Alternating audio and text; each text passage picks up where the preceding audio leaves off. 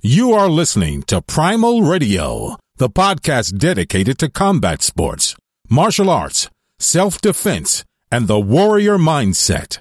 And here are your hosts from Hamilton, New Jersey, Jim McCann, and London, England, Tom McGrath. Oh, we're live. I thought we weren't quite live, so that's why I didn't announce anything. Anyway, this is Jim McCann. You're listening to Primal Radio, and I am with Tom McGrath and Ilana. Guys, how are you doing after our week off Thanksgiving celebration? Fantastic. I'm great. You're great? That's it? Yeah, I want to wish you guys happy Thanksgiving. There's been a few complaints over this side of the pond that the show was cancelled. Oh, really? Last week. Yeah. It was delayed. It was delayed. Yes. Well, I'm glad we were missed. No, here's what happened. So why we had to I'm sorry to interrupt. Why we actually, well, it was Thanksgiving, but it was the week that I was moving everything into the new gym. And the challenge is I had so many things going on at one time. And plus Thanksgiving, it just wasn't reasonable. As it turns out, Thanksgiving, I worked 12 hours that day. Didn't celebrate. Did nothing. Goes hit the gym, doing whatever it is I do to get the thing ready, because there's 1,001 things that are left, from picking up trash bags to cleaning the toilets to whatever it might be to kind of make it showroom ready, because we had our unofficial kind of grand opening on Monday, and it was a packed house. The place looks spectacular. There's some photos on it on Facebook. I put a little video on it last night that we popped up on Instagram and whatnot. But anyway, the place came out fantastic. A lot of good buzz about it, word around town and stuff. It's 10,000 square feet. It is gigantic. And it has everything you can imagine, from a ring to the mats to weights to monkey bars. And it's got the whole kit and caboodle. So I'm pretty happy with the whole thing. And hopefully, Tom, you come over here in December or whenever. Obviously, you'll be hanging out there a lot. But it's packed. I don't know how on any planet that I was able to get all that stuff into the old place. The old place was around 3,000 square feet, and this is 10,000 square feet, and we seem to occupy all 10,000 square feet. So I don't know how. It's like when you move from one place to another, and you go, how did I ever squeeze all this stuff in here? I have no idea. But anyway. I was going to ask you whether you kind of, when you move to a venue like that, do you try and minimize your upfront costs a bit, and then you kind of you put more stuff in over like the first year or two? Absolutely. So here's right. So when you start a business, right, whatever it is, and we were an existing business for 3 years at the other location. And so the nice attraction of the new location was pretty much ready to go. I didn't have to do any build out, meaning that there was no construction whatsoever other than painting and stuff like that. That was pretty much what it consisted of. We had to get some new pieces of equipment. We bought another 1,400 square foot of mat, bought some weights and other mats, and little things. But all those little things add up. It becomes all of a sudden, wow, I got to pay for that. Flooring's real expensive, right? It is. I did not have to pay for flooring. I did have existing flooring in that, and the deal with the landlord was that he would put some other flooring in for me, which was tiles and whatnot to kind of make it a little bit nicer. So my expenses were actually relatively not that bad. When I first moved into my first location, it was doctors' offices, and everything had to be ripped apart. I believe I spent $40,000 just to get it ready to go. And so it's not that people go just open up a gym. Well, it's not that easy. You got to find that location. Is the rent right? Is the location right? So many things come to play, and it becomes very, very expensive, very, very fast. And you realize everything from just buying pencils. I went to we have these price clubs here called Sam's Clubs or Costco's, right? Do you have anything like that? Yeah, we have to say we have Costco. Okay, so I had to go to Sam's Club, which is just like a Costco, and I had to go in there and buy hand sanitizer and paper. It's like the IKEA, except the mass IKEA of everything. Of everything, they got everything in there, and bleach and stuff. Right, bleach. I had to buy 3 gallons of bleach, but it was like for $4. All that. So I spent like $400 in 2 days on stuff, just getting stuff I needed to get ready. And then for example, I was in Walmart. Is there Walmart in the UK? There must be, right? We do. It's called Asda over here, I think. But yeah, yeah. They bought Asda and it still retains the name, but it's got all the branding. It looks like a Walmart. Okay, so it's got everything in there, right? So I went into Walmart the other day. Walking around Walmart, I had to buy some Tupperware things to put in, gloves and stuff. And then I walk around the corner, and there was a King Kong action figure. Giant action figure, like a foot tall. Yeah. And there's a little army man from the latest Kong movie that was out there. And then, it called to me. I said, I have to own this Kong. Of course. Of course. It fits. I mean, it was like when I walked around the corner, it was like, cherubs came flying out. The heavens opened up, and there was Kong. And then I take Kong. It was $29.95. Huge, expensive price. I bring Kong back to Primal Jim. And by the way, all these things are made in, I guess, China or something like that. I don't know what they pay these people if they're just fucking with us. How they tie these little toys together with every little nut and screw in. It took about 40 minutes to get the damn thing out of the package, right? And I'm like, right? It's impossible. I almost smashed Kong on the concrete. Did you have to assemble anything? Did I? No, I think. Oh, it was just getting it out. Oh. Thank God I didn't have to assemble anything. So what that was my computer making that noise. Yeah, that was me. So, but anyway, so then I got Kong out of the box, and I figured there'd be a button in it or something like that. Kong would growl or something. He does nothing. It just sits there for $30. He just sits there. But it looks How big cool. is it? It's about a foot, 2 feet. I'd say a foot and a half. All right. It does a lot of cool shit in his mind.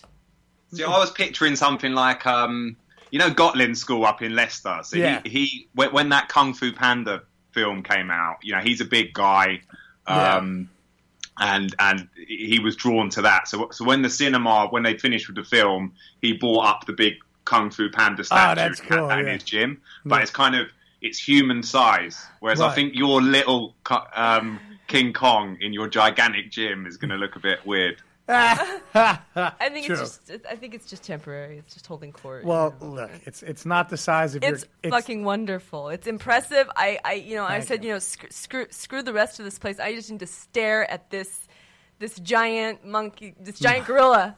It's calling to me. I can't train possibly. I mean, right. Because its power is in the mind. It is. It's not the size of the boat; it's the motion in the ocean. My friend used to say. Unfortunately, it doesn't move. Kong just... Jim, listen, I had a thought about this, right? I was kind of thinking during the week, and I posted it on one of your photos, and I was thinking, your gym, there literally cannot be many gyms of a martial arts gym of that size, many of them in the whole world, a 10,000 square foot. So you're really now the proprietor, if that's the right word, of one of the best martial arts facilities on earth, which I think is something.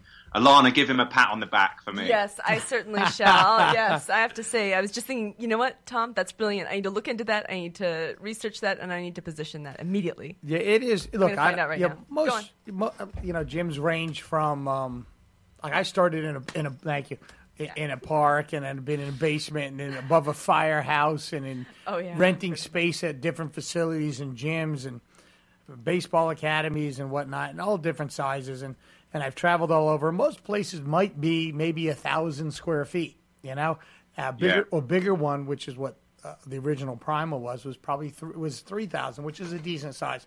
You'll see some more gyms, maybe 5,000 square feet, where they rent a big warehouse in an industrial park. And we were just very fortunate to find this location, and the landlord's a fantastic guy, and it worked out perfect for us. So, it is a gigantic. I mean, last night we had maybe, good Lord, 50 kids in there doing, from all ages, from 7 years old up to, 40s or something like boxing. We had our world champion in there. We had other gyms come in and work out for sparring for our boxers. As that's going on, I got guys on the mat doing ground and pound, and then there's the whole weight room's filled with the people.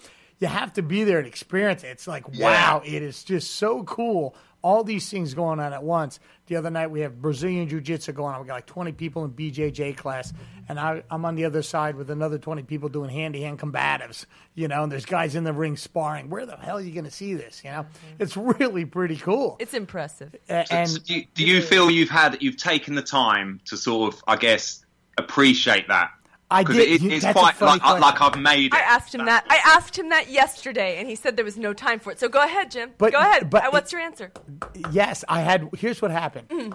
I'm going to try to figure out where I was exactly when this happened. Just a minute. You said there was no time. No, it was an accident. I didn't mean to sit and admire myself. But I walked past the mirror, and our eyes caught each other. And I immediately fell in love with myself. Now, so what happened was, it was kind of interesting. I was walking. Was I in the gym? I might have been just gotten out of the shower. I might have been naked. I don't know. And then all of a sudden, it always comes back to being naked out of the shower.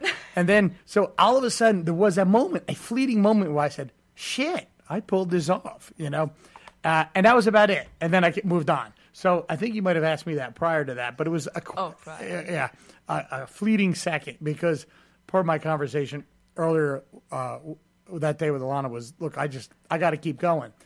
Right now, I don't want this whole show to be about me, but there's nonstop from 4 a.m. I've even thought about like starting to get up at 3 to get to the gym because I just have that much to do. Yeah.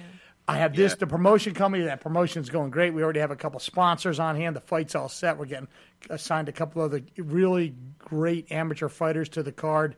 So this show is going to be fantastic.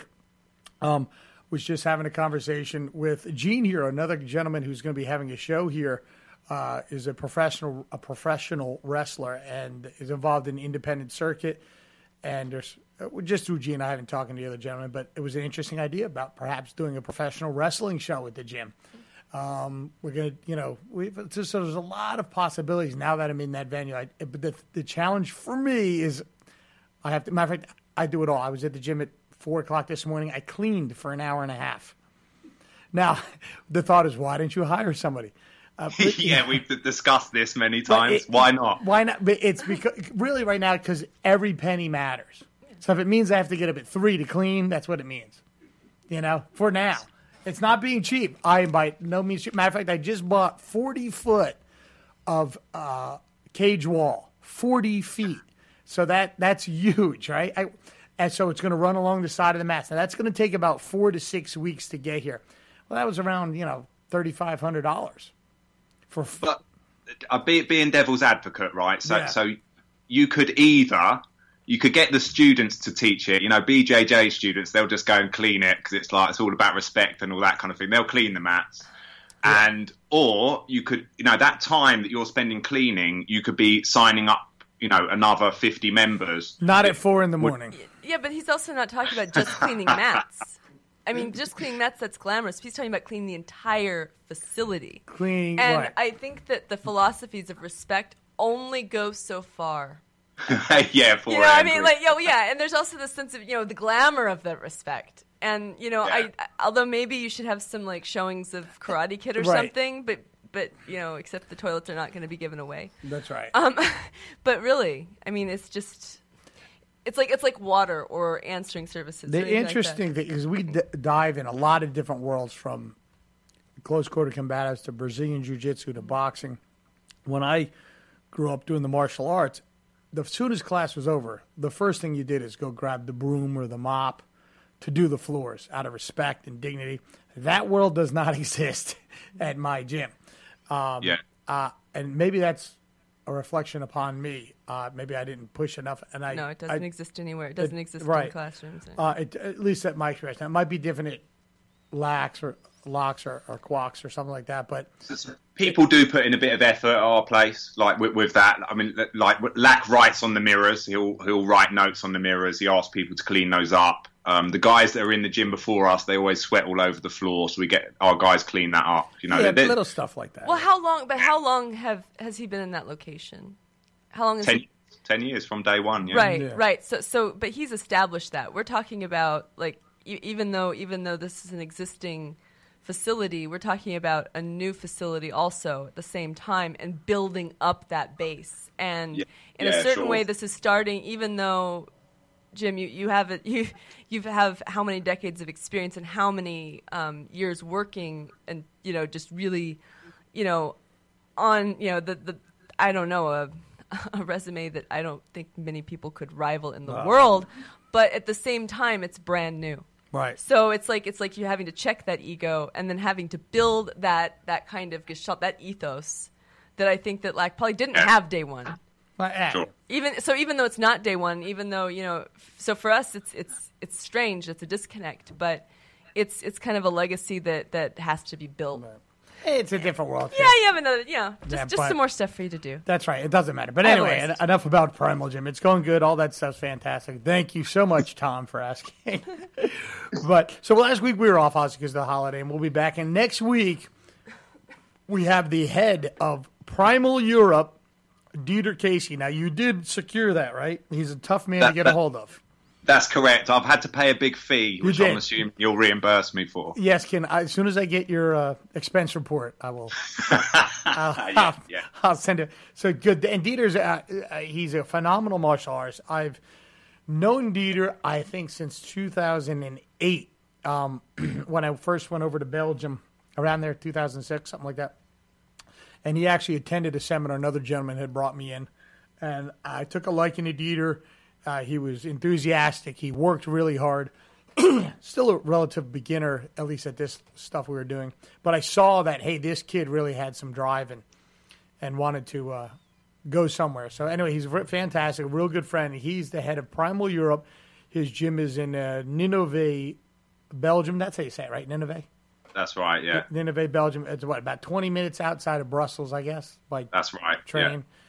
Yeah. And it's a nice little place, and but anyway, speaking of Nineveh, the dates are officially secured. I'm assuming the 17th, 18th of March. That's right. For our 2018 camp there. You can get that information on our Primal Gym Facebook page, my Facebook page, on my website, primalgymnj.com. I'm sure on Dieter's it'll be there too.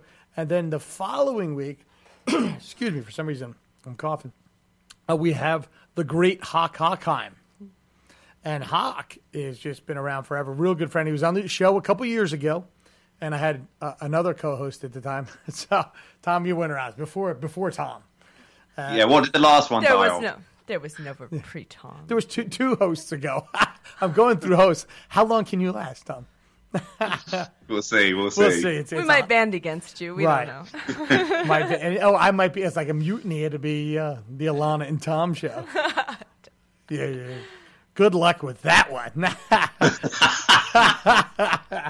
But well, I think that PSC&G is calling. Maybe you have another drama that you need to unfold for us today on that front, and Tom and I can hold the fort with martial arts and the future thereof. Right. So let's go. So let's go. So here's so what happened a couple weeks ago.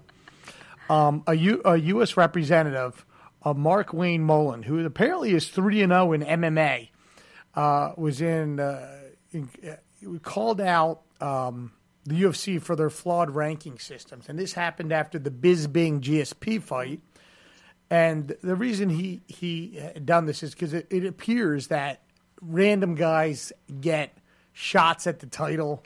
A guy who, GSP, as phenomenal of a fighter as he was, he had not fought in 4 years, was no longer ranked. And so he fought for the title against Michael Bisping, who... Look, he proved he's the top of the food chain and beat Michael Bisping handedly.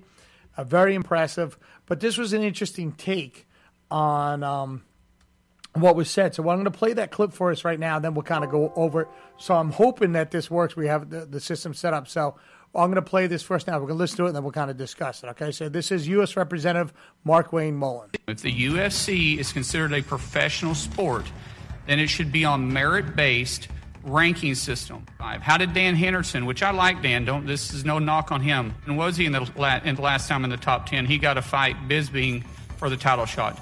Did 9, 8, 7, 6, 5, 4, 3, 2, and 1 all refuse? Dan Henderson fought Michael Bisping. It was a natural rematch from a fight they maybe 4 or 5. But then it wasn't a title shot, but yet it was for a title shot. So then that means the world championship belt that the UFC has isn't really a world championship belt. It's simply an award they bestow on the best fighter that night. That's insulting to every professional athlete. How did GSP get a fight for the title? He was a former champion, former pound for pound, the best fighter in the world, according to our. So he still didn't fight for a title. He fought for an award bestowed upon the best fighter that night. Because you're a proponent for the Ali Act when it was coming out in boxing. You was a strong proponent for it. You're right, because you saw the need for the boxers, for the fighters. A lot of it was the manipulation that was going on in boxing. Is that correct? Yes, 20 years ago, And you don't see any similarities right now in the manipulation, the way they do it? No, I don't. There is no backstop for MMA fighters. It's take it or leave it. And that's why I say the UFC has become the Don King of MMA. When you were saying that MMA fighters are treated the same way as boxers, what I'm trying to draw here is they're not even close. You make a broad statement like that, you're misleading Congress. Not at all. And you're misleading the American people. Okay, so there you have it. Representative Mark Wayne Mullen. Tom, that you listened to that prior to this, correct?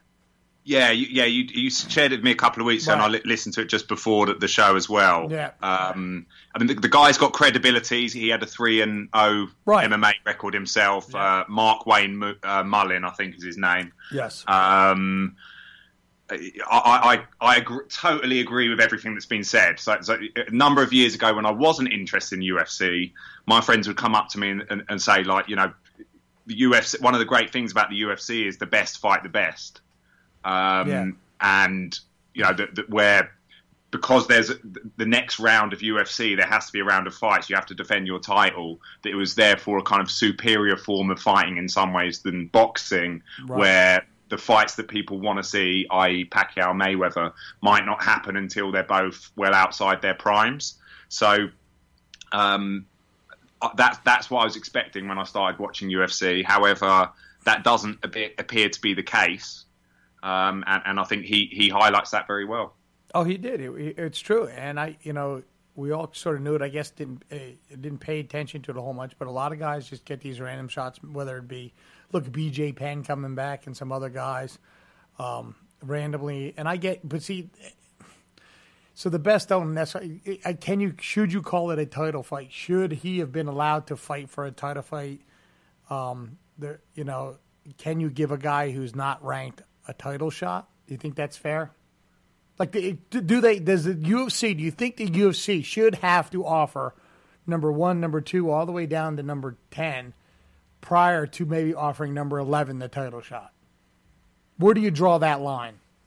What you would think it should be is that it's mandatory that you have to defend your belt, and that fight should be against either the next one in line, i.e. the one with the highest ranking, or they've won some sort of fight, or maybe there is some sort of element of selection to it. I don't know, where you kind of say, look, the champion does get to choose their opponent to some extent. Sure. I mean, there's a lot. Also, look, did the champion beat the number 1 ranked guy? Number 2 and 3 aren't available because of injuries, right?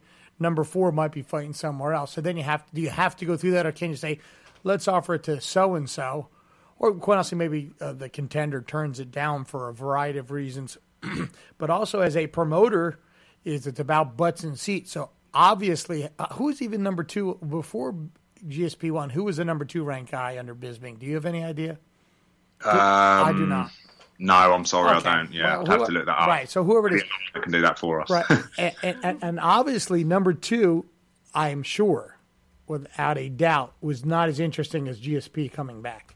That GSP sold a shitload more tickets than if it was whoever, Yeah, definitely, and it'd be interesting to know the sort of finer workings of how that fight sort of came to fruition. Was Bisping offered that fight, and he said, and he thought to himself, well, it will probably be the biggest money earner, which is obviously going to be important to him. No doubt. And that maybe he felt with GSP having been out the game for a while and a bit smaller than him, that he'd probably win the fight and and earn a lot of respect through doing so. Sure. I mean, you just made the point about, he won fair and square and all that kind of thing. And yes, he did. In the octagon, he won that fight. However, I think the point is that there should have been maybe 2 or 3 fights beforehand that may have taken their toll on GSP before that fight happened. Right. And that he should have proved himself again to be back where he was. I got it. There's also, did you find it? Yeah, it's it would be Robert Whittaker, Yoel Romero, Luke Rockhold. These are the current best MMA middleweights. If you want to go with UFC rankings, then you can have the middleweights as Whittaker, Bisping is number 2. Then you got Romero, you got Luke Rockhold, you got Souza, Chris Weidman, Derek Brunson, Anderson Silva's 8. Wow, see, and just a little, right. And when do you cut it off? Who knows? It's always been rankings have always been. Hence, the law in boxing 20 years ago is when Don King was more of the man for promoting stuff. Certain guys never got shots, no matter how good they were. Yeah, they could have been. Just couldn't get it because you weren't in Don King's pocket, so you didn't get that shot. Hence, is why that law came out to try to even the playing field, because if you were an independent guy and you could be super talented, you just never got that shot. So we've got the same thing in the UK now, and there's a guy called Eddie Hearn. Would you be familiar with Eddie Hearn? I would not. So he's like the main. He's our Don King right now, and he calls the shots for all those major fights in the UK. He represents most of the big fighters. And when he goes into the ring after the fights and sort of, says what's going to happen next, all the fans boo him because, he's probably a bit of a cancer on the sport, to be honest. Now, are the fighters getting paid real well as a result of him being involved in the sport? Boxers have always made loads of money, and that goes back 100 years. I just don't like the thought of middlemen like him making loads of money as well. So they are making, the fighters he represents are making a lot of money, but he's definitely picking and choosing the fights, and he's doing, exactly what you talked of like, or the UFC issue there, where the ones that will pull the most fans are the ones that are going ahead. Oh, no doubt. Bellew Hay was a classic example. It was a great fight recently, but Hay's well past his best. He got injured and he kind of fought on injured, but the likelihood of him getting injured was very high. And Tony Bellew's not a great boxer and not in amazing shape. You'll know Bellew from the Creed film. Actually, he was like the opponent. Yeah. No, absolutely. It's interesting. If you go back with Don King, and his big fight would kind of put him over the top was the Ali Foreman fight. Now, he had been a promoter and been kind of in the circles of stuff, but he had promised these guys an unbelievable amount. I think it was like at the top, $1 million or whatever. I don't remember it off the top of my head. I'd have to ask Andy Watts. He would probably be able to pull that out of his ass and tell me. He's got a lot up in there. And So he promised Foreman this much money, Ali this much money, and the King of Zaire, promoted the whole fight. The King paid for the whole thing. They took a stadium, which was like above a graveyard. I mean, it was all kinds of craziness. Had no idea how he was going to pay anybody. But what that did, though, quite honestly, because prior to that, fighters were still subject to the man, whoever that man was, and they weren't paid always so well, depending on who they were. This turned the dynamics down, put the power more into the fighters. So the fighters could pick and choose who they fought, and they could pick and choose their payday, so to speak, with the proper promotion. But then what happened was it got to be where it was an issue that you weren't fighting anybody credible. You could have 10 fights in a row and fight everybody who was a piece of junk and make ridiculous amounts of money. Hence is why that law came out. So maybe the UFC's going to head that way. The challenge with the UFC is they're like the NFL or the NHL or the NBA. They're the sport. There's no one else at that level that controls the sport. So if you were no longer fighting for the UFC, you will not be making a living as a fighter. Okay. I don't see it. I'm sorry to break in. Actually, I'm not very sorry. So I want to make a few points just thinking about this, because what you're talking about here really ultimately is not about one fight, or it's obviously it's about the fight for legitimacy, right? Right. It's like and this is something that brings back full circle from the first show, the question of MMA, and is MMA as popular in the UK? Remember, we talked about that, and then we're talking about boxing, and we talked about pay-per-view views and all of that. And I mean, the truth is that any kind of official federation for boxing in the UK has precedent on that. That's 19th century. But in, kind of a worldwide capacity, that was 1921. A lot of the official boxing, and I keep going back to boxing because it's kind of like a version of, I think, what we're going to see with MMA as it develops, kind of, this kind of like past as prologue kind of thing going on, where you have this struggle to be recognized as a legitimate sport. You get a lot of argument against it from moral grounds, or is it fake, or lots of different objections or classifications, and then I think that aside from all of those questions of establishing and defining what it is as a sport, is how do you keep true to that sport once you define it? How do you keep that identity without losing your soul? But at the same time, losing soul being, it's just purely commercial and means nothing, and now it's not even a sport, it's eviscerated. But then it's also not just that. It's always about the money, though. No, actually, it's a little bit more complex than that. It's always about the money. No, we would okay, just shut up for a minute. All right. All right, thank you. So, no, actually, it's a little bit more complex than that, the dynamics of capitalism. But we'll get into that in a second if you want to be wrong. But anyway, what I was going to say is that money complicates things because, first you've got the celebrity culture thing about fighting. You were talking about that footballer who, if boxing was really hurting, if boxing was really, really hurting, really, really hurting the sweet science, they would be getting that guy in the ring, as fast as they could for sensationalism. But I think there's a difference between sensationalism, celebrity culture, and just purely money-driven kind of dynamics. Because then who's behind the money? The man. Okay, and so that's not helpful. So no, let's continue here for a second, though. I'm actually going towards something else, and the question is rankings, right? Even within boxing, there's no continuity in rankings. Okay, no. What? Ring Magazine in 1921 also, sure, it's been riddled with scandals. I actually, for my own edification, independently about 3 or 4 weeks ago, because I'm just ridiculous, I was looking at the history of ring rankings and comparing them comparing them against other sources online, including like CNN, things like that, and they don't jive. And in fact, sometimes major news sources I'm not even going to name the major, sports news sources, are going to be pulling rankings from 6 months ago and representing them to the mainstream now.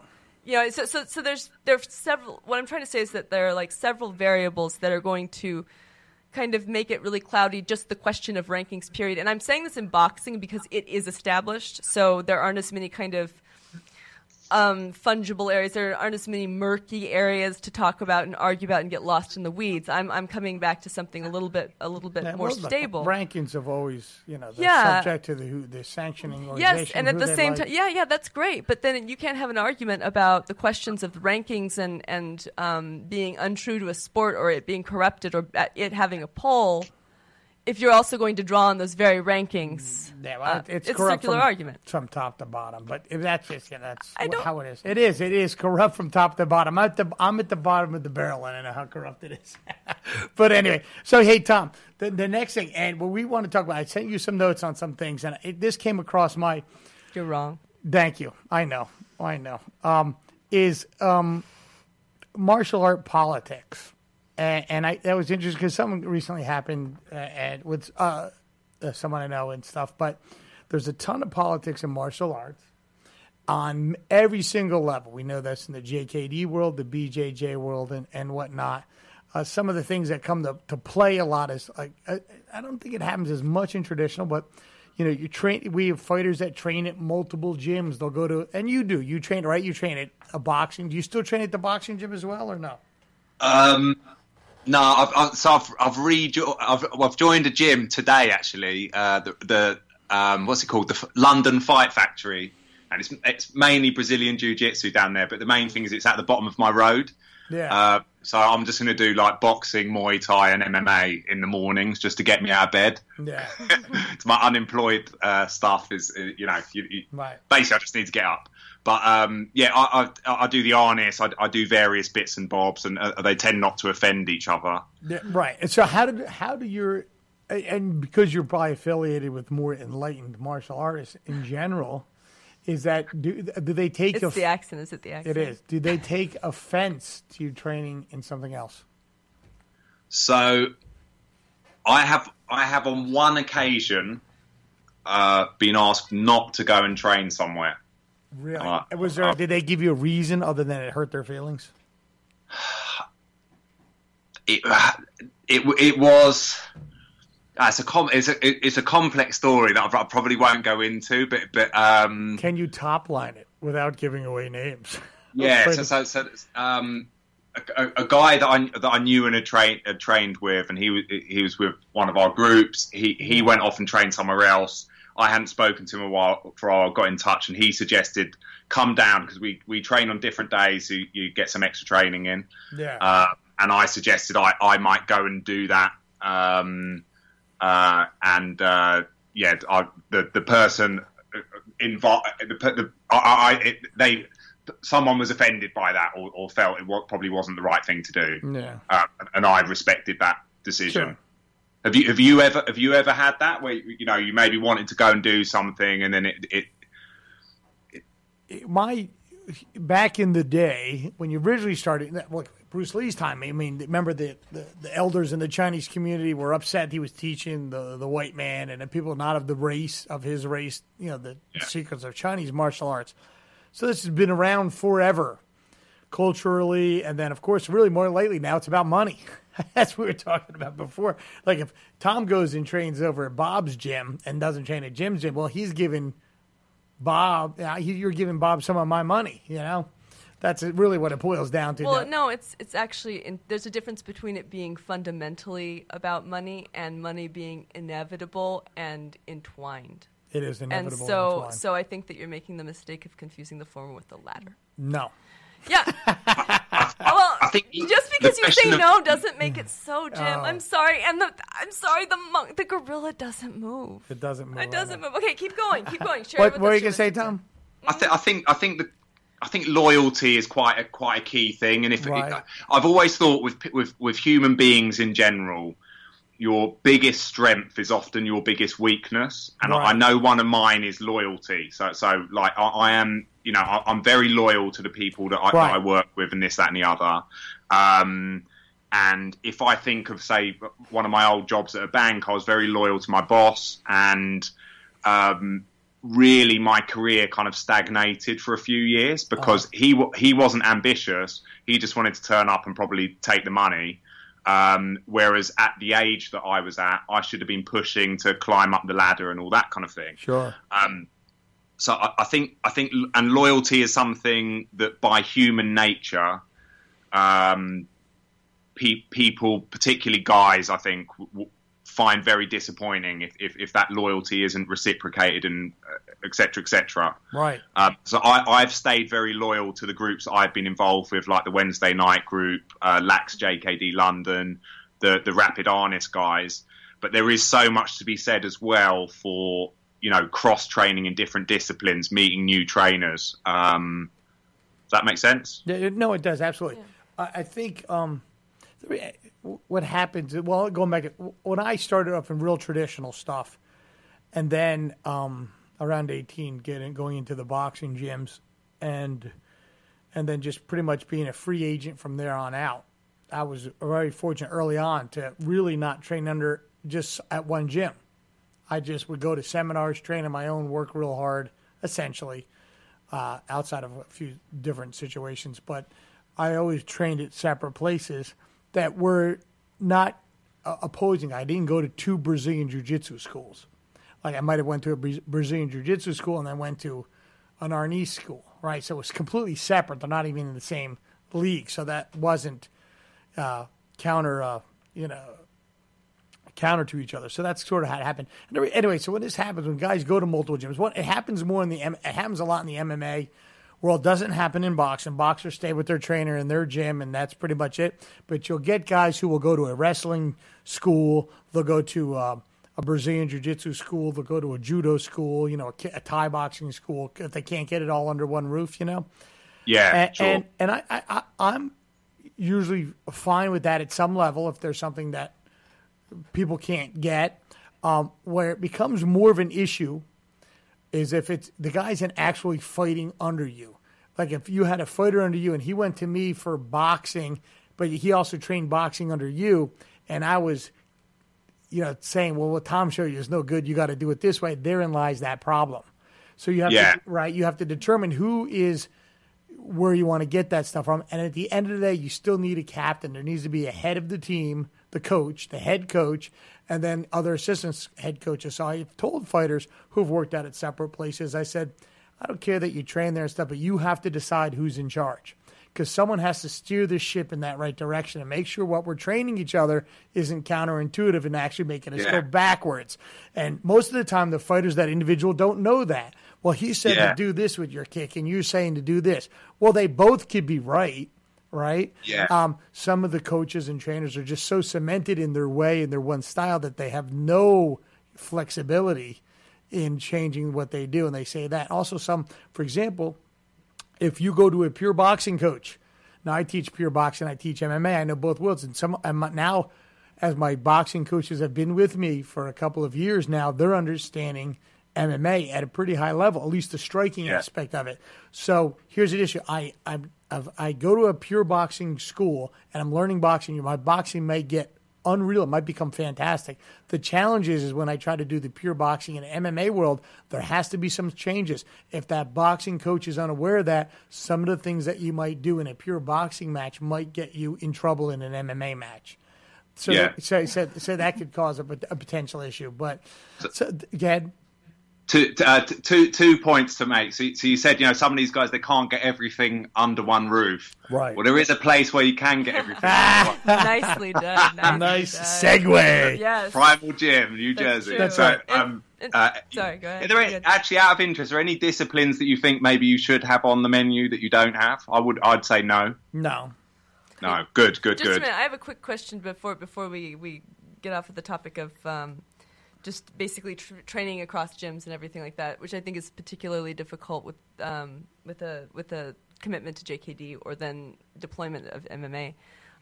So first off, this discussion of politics, the micro level, and training elite athletes at the facility. I mean, I think that very few people get the chance to hear those kinds of conversations. I'm just saying this is a lonely trainee. Right. I mean, just a lowly kind of... the lowly. Lowly. Yeah, I know. My sinuses aren't all the way back. So anyway, but the reason that I'm breaking in is because you're really talking about technique. You're talking also about, really rules and regulations, and you're talking about concerns from lots of different angles, right? And they're not all about money. In fact, no, this is not. Isn't that going back to the old point? No, it's I wanted to make one very brief well, no, point. I just have to say, oh, you mean it's not all about money? You mean we're talking about something else now? No, because we still want their money. I'm just messing around. Go ahead, Tom. Sorry, go ahead. So we're doing our sparring week. Like the last weekend of the month is sparring. Yeah, I saw the photo. And Asif, who's a guy you've met, he's a lovely guy. He's a doctor over here. And he was sparring, and he was always blocking first. And I said, no, you got to intercept. But by the time he blocked, that opportunity to hit the guy wasn't there. Right. So he had to be more aggressive and hit. So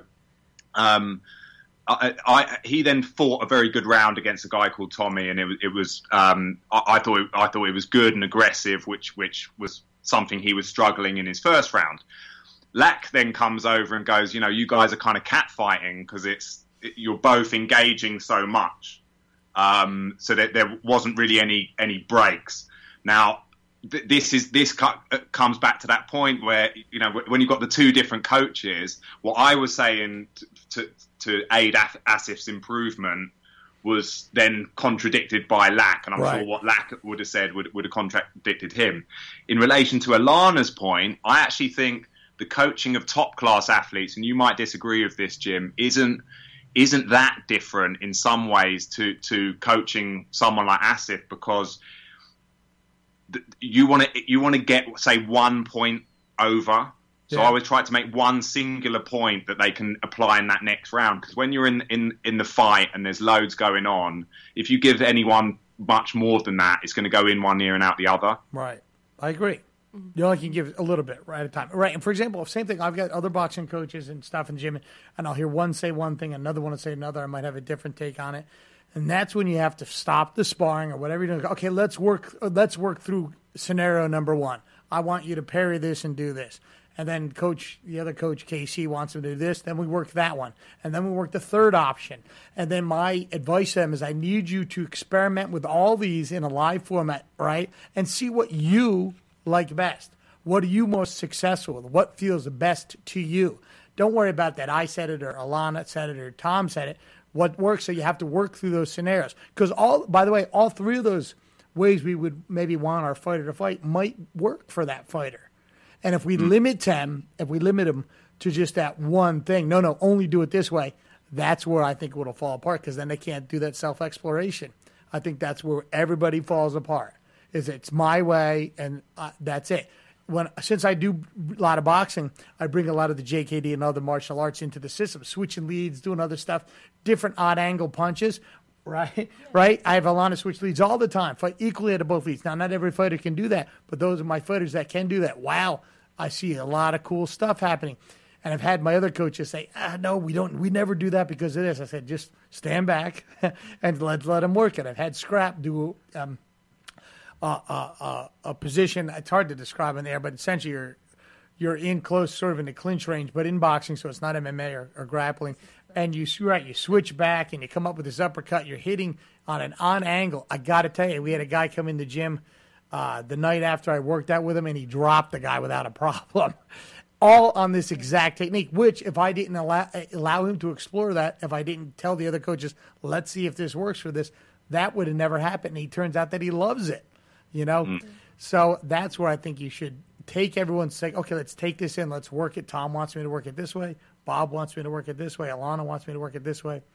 And then see what kind of flows. I'm very much in that aspect of teaching, allowing the people to explore it for themselves, not give them the entire truth or that entire answer, because therein lies the problem. Then we cement their ways. We're always going to do it this way. But anyway, well, no, I think that's probably what made. I mean, when I first started training with you, I never wanted those people who go for personal trainers. No, I wanted to learn the art. Right. And so I was like, no, it's not a trainer. There's a coach. He's actually a teacher and an artist. But you can't say that. So whatever, the coach. Right.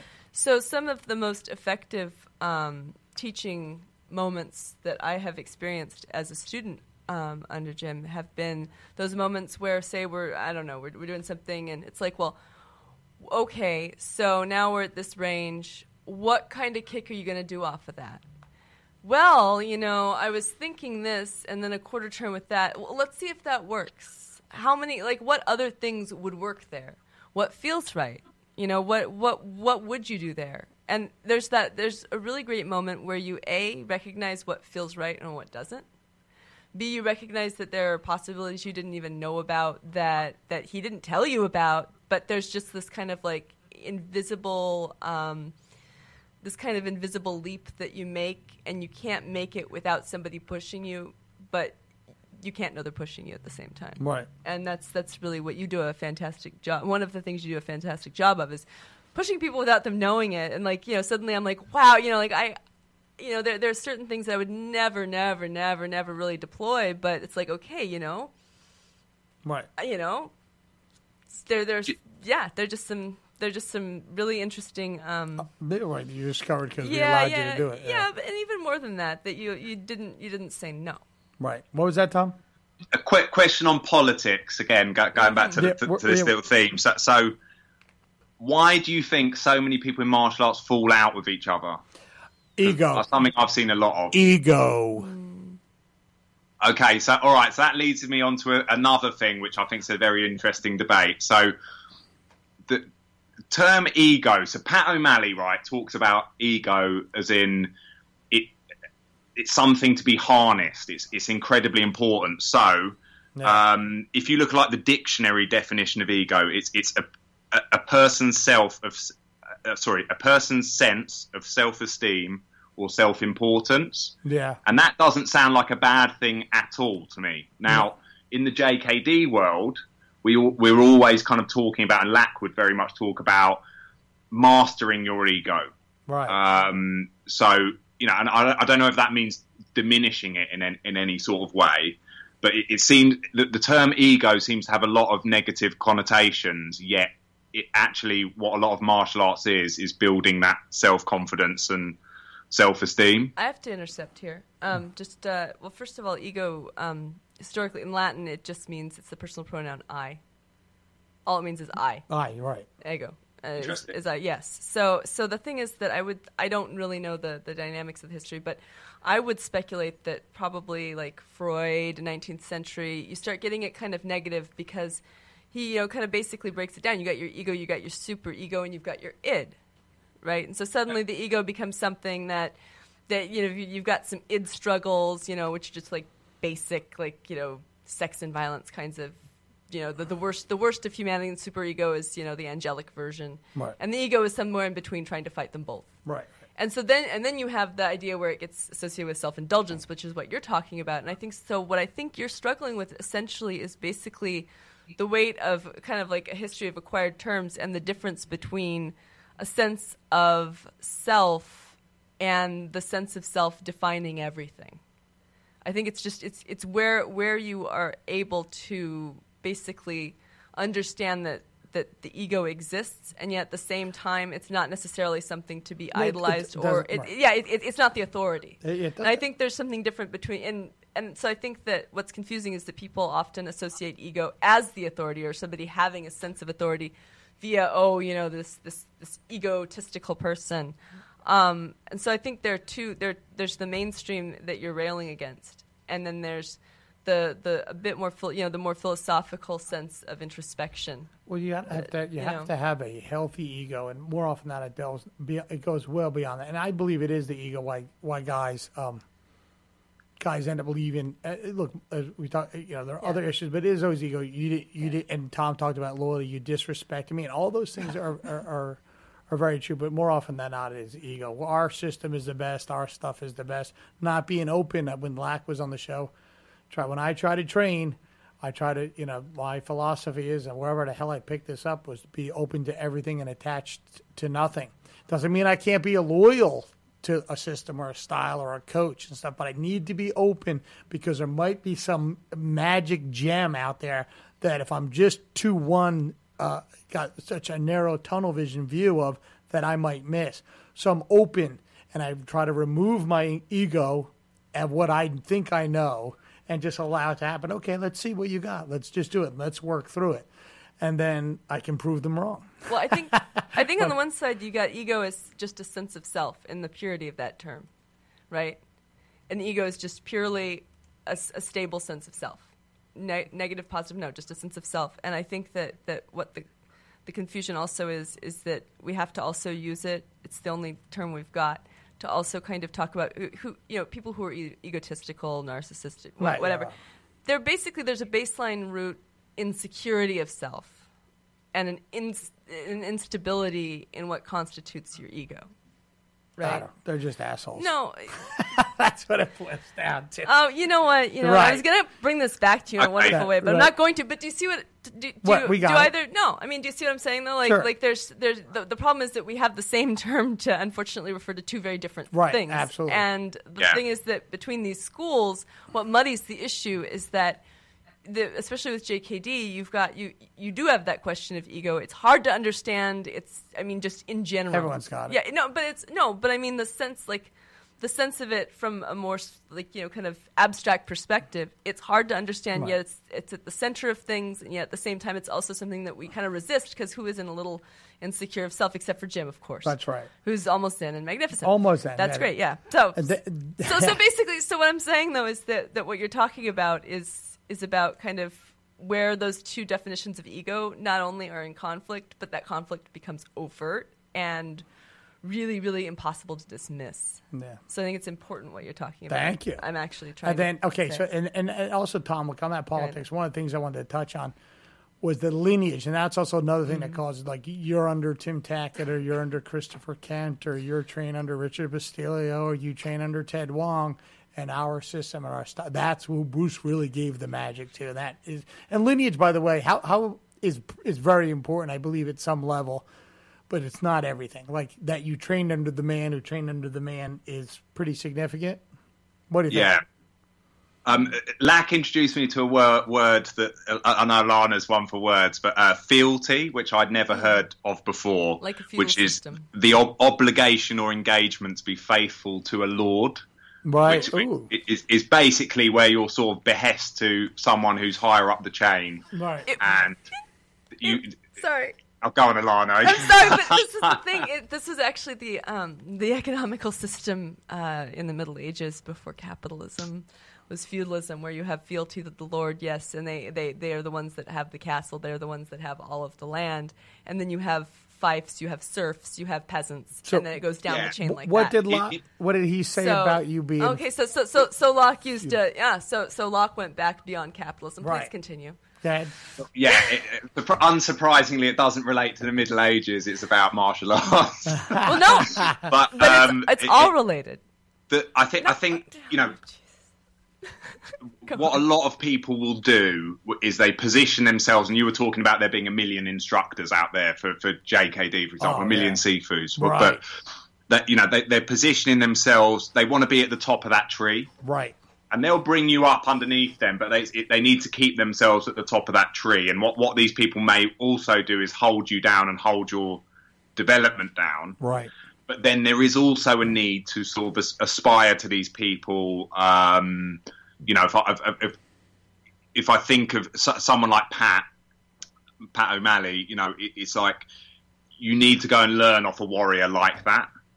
But then you don't want it to be a process where it's kind of I exist only to keep him above me in a sort of chain or pyramid of command. Mm-hmm. And I think that's a weird, you know, with martial arts, you are there by choice. It's not like the military, where, you know, you're a conscript or something like that, or the job of leadership's been thrust upon someone somewhat unnaturally.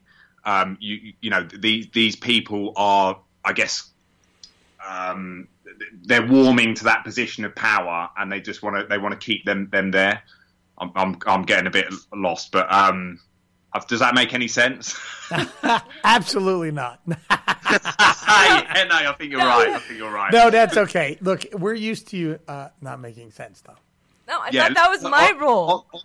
On the lineage thing, I think what's kind of let me give an example. So everyone wants to host Tim Tackett, right? And that's because Tim Tackett has got the closest lineage to Bruce Lee. Absolutely, and that's worth something. 1,000% it is. Right. You know, all the teachings that Tim knows, in theory, have been passed on to the likes of Jeremy Lynch, who's, you know, younger guy, very talented martial artist. Yeah. You know, but people aren't queuing up to host him in quite the same way as they would be with Tim Tackett. Correct. And that's not to offend Jeremy or Tim if they're listening. No. But I guess in JKD, lineage is super important, and I've seen people posting these sort of family tree organization charts of where they sit in the chain versus Bruce Lee, which is very weird. Right, it is weird, but in that world, it's very important. It's less important in other worlds when it when it comes to like boxing and stuff. People don't really, for the most part, care. But in JKD and other martial arts systems, it is. You find in the BJJ world. Guys who are becoming affiliated, and they have these huge affiliations. There's this school that's involved with this school. They're under this particular guy or this particular guy, and that holds weight in that world. Outside of that world, no one gives a shit, and some of these guys don't believe that. I go, well, let's go to the supermarket and ask everyone in the supermarket. I will pay you $100 if anyone knows what the fuck you're talking about you're under this guy or that guy. But it is important so that you're getting the real source. But by no means does it mean that you can't develop or grow without that lineage. And you could be a fantastic, you know, instructor on many things, and might not have the purest of lineages, you know. But I mean, a little Bruce Lee quote for you. He says, "I personally do not believe in style, because of styles people are separated. They are not united together because styles become law." Yeah. And so I think, he himself wouldn't have wanted you to be wed to the lineage, to be sort of worshipping at his, whatever the word is. I've got one other one, which is going on to a slightly different thing, but the topic of like who owns material. So if, for example, you've taught me something like that zombie drill, right? That is your material. Not if I was teaching it personally, I would always reference, I learned this from Jim McCann, or I got this from Jim McCann's system, or something like that. But Lack has kind of made a point. For example, it's like, no, once it's been given to you, once it's been taught to you effectively, and you can do it, you kind of own that, right? So that you don't, in theory, need to advertise where it came from. Yeah, I think that's done because I try to do that to the best of my ability. At some point, it does become yours, right? Essentially, but like if you taught me something, say, I learned this from Tom McGrath, and it's a great drill, and that's all. I think that's done out of some sort of loyalty and respect, like we talked about earlier. Yeah. Hey, Lack taught me this drill. It's a great drill.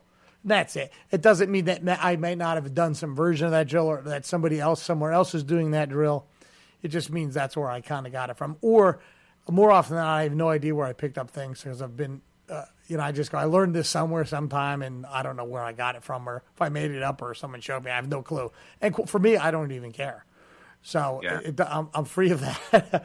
But I do, like if Tim Tackett taught me this, and I think it's fantastic, or whatever it is. And he taught me this, and as a result of me learning this, I've added this, and this is why we do this now, in addition to that. So I think that is important. So, but in that politics, there's so many different things, and I think politically, these martial arts are supposed to be enlightened, often ruin it by, a whole bunch of these things. So you weren't loyal enough, you weren't paying enough, you don't have the right lineage, right? You're going to buddy's gym and all that, because boy, it's still pervasive, just as pervasive as it was.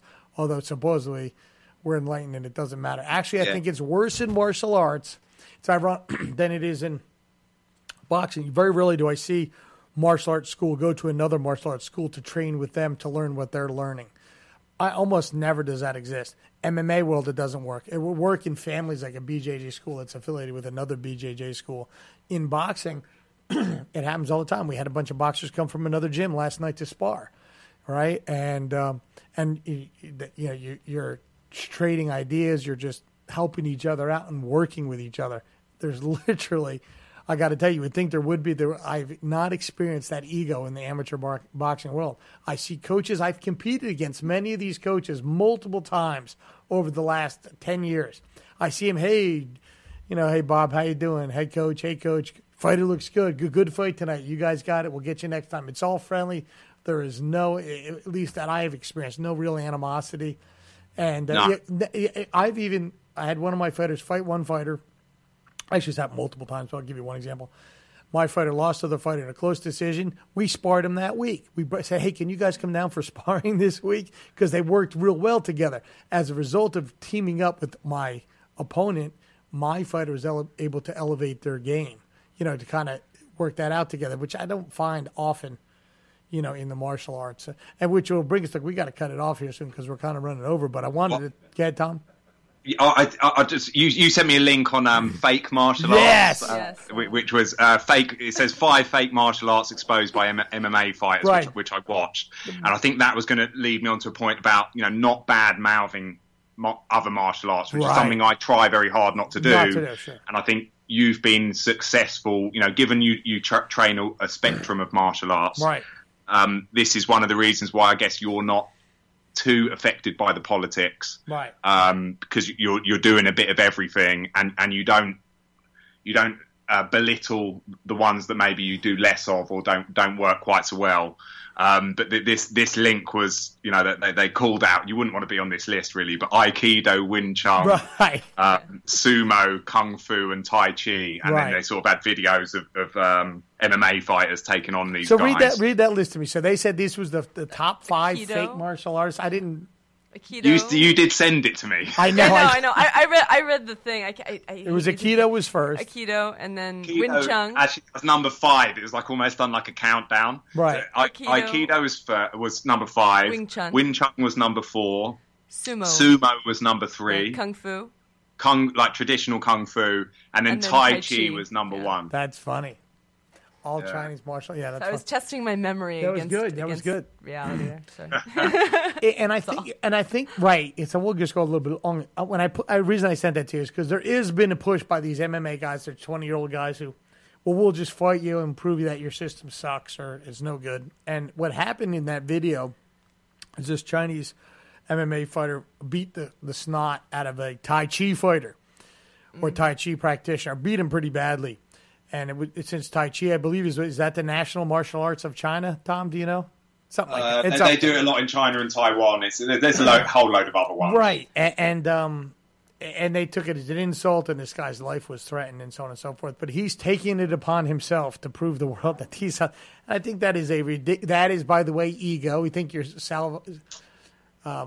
saving the world, but no one cares, and you're beating up an old man and doing Tai Chi. Now, there are more realistic martial arts than others. There's an element, in my opinion, of truth and brilliance in almost everything I've ever seen. There's also a bit of complete nonsense in all of them because they're all working in their one particular world.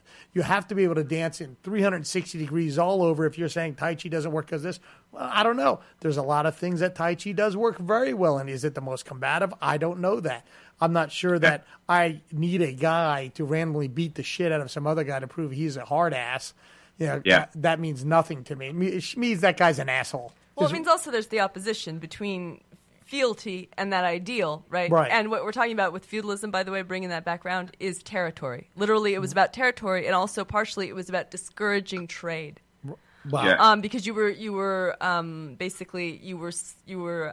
bound, oath bound to a liege in that lineage, and you kept everything. So you're bringing back in capitalism again. No, actually, yes. Well, so I was going to say, fine. Yes. Right. We talked in another show about sort of how all martial arts sort of develop in relation to their environments, and then you probably have one fighter from, a karate fighter fighting another karate fighter or whatever it might be.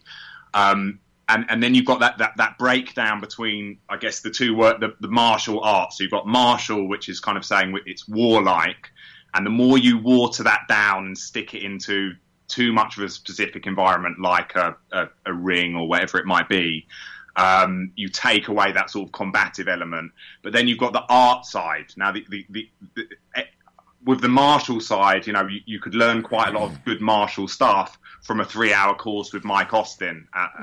Right. How to stick your fingers in someone's eyes, kick them in the balls, spray pepper spray on them. But the art side is another really important side, which is kind of saying, look, if you're going to get a black belt, you need to demonstrate some real awesome skill that couldn't just be done by your average Joe on the street.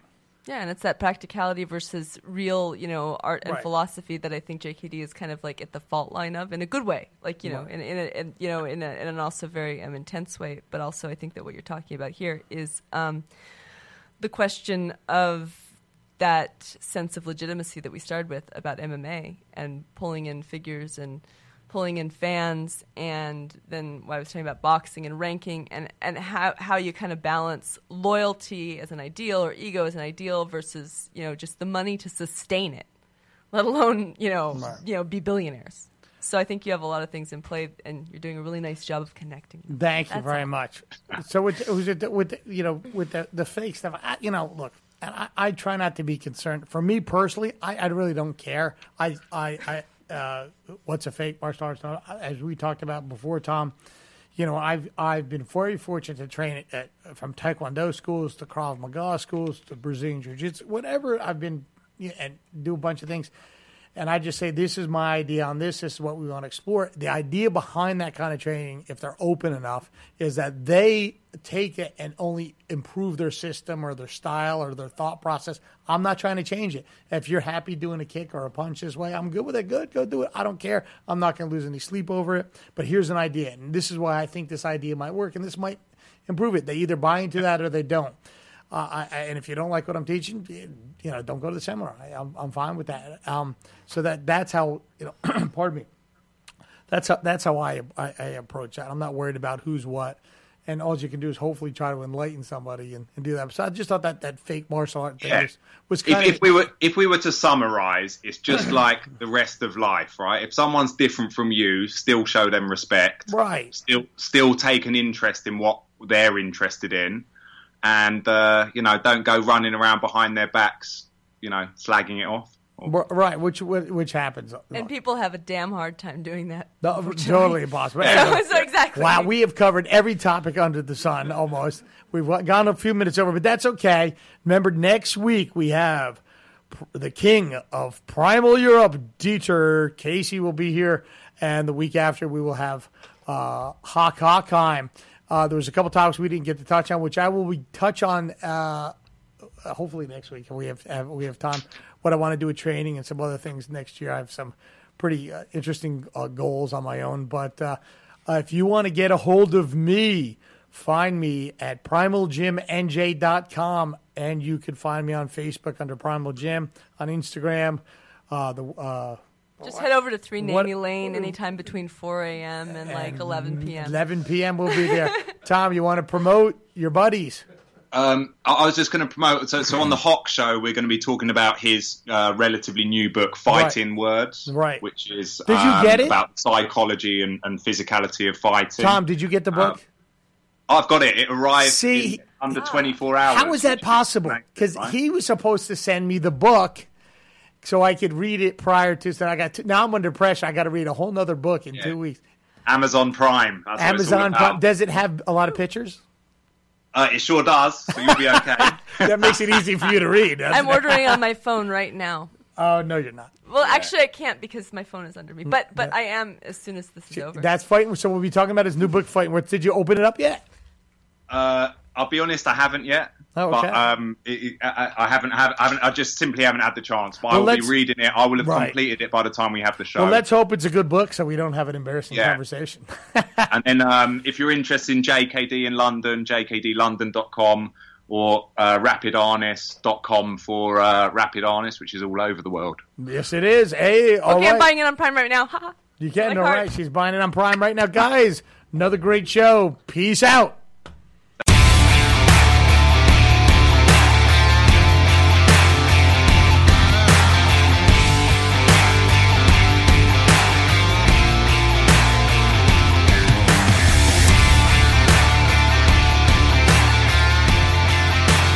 You have been listening to Primal Radio in association with Primal Gym and Primal Promotions. Primal Radio is available on all good podcast venues. To help us grow, please subscribe, like it, share it, and leave us a great review.